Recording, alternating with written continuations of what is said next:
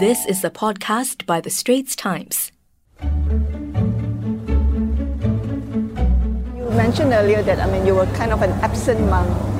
Unfortunately so. And you had a lot of help. I had a lot of help. Yeah. My mom, my mother-in-law too. I think without these two women, it would have been very tough for me as a young mother. I'm also very grateful to my helper. When the children were little, I used to refer to my helper as the children's real mother. And in truth, she was in many ways. In today's context, it's not just the women who help each other out. Today, I think we are more fortunate in that, for example, my husband has been a great help. And I think the men don't get enough credit too. And in today's context, actually, I see a lot more dads chipping in and helping out. Raising children is like that. Trying to do it alone or even just the couple themselves is tough. But if you have help and if everyone is willing to sort of chip in, makes it a whole lot easier and it makes it a whole lot more enjoyable. Do you think, what the government does, in the end matters?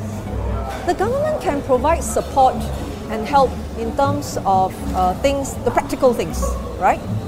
People want a home, right? So that they can have comfortable family life. So can we help to make that happen more quickly? Answer is yes, we should try. The reality of today's young families is that grandparents may themselves still be working and enjoying their work. So they may not necessarily be available to help with child raising. So therefore, can we make childcare good quality and affordable? Answer is yes, and we should try. Then there's the other part, however, that I think is something that we have to try and mobilize the whole of society to do.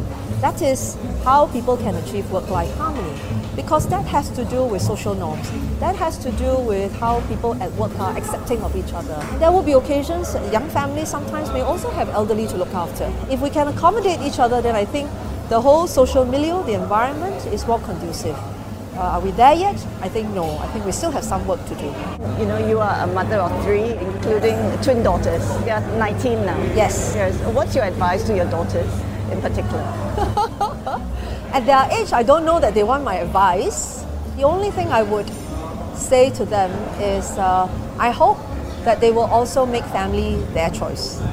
I know that they, like many young women, have big dreams for themselves. Big part of that dream has to do with their professional pursuits, what they can accomplish in work. My encouragement to them is also to remember that family life is very rewarding and they will have to make family their choice. I can't decide for them, and they will have to, at different stages of their life, make family their priority. If they think about their life, I hope they make room for family too.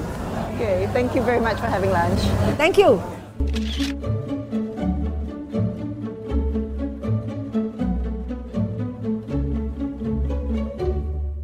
That was an SPH podcast by The Straits Times. Find us on Spotify, Apple or Google Podcasts, or streaming on Google Home. Do feedback to us at podcast@sph.com.sg. You can also check out more podcasts on various topics at The Straits Times, The Business Times and Money FM 89.3.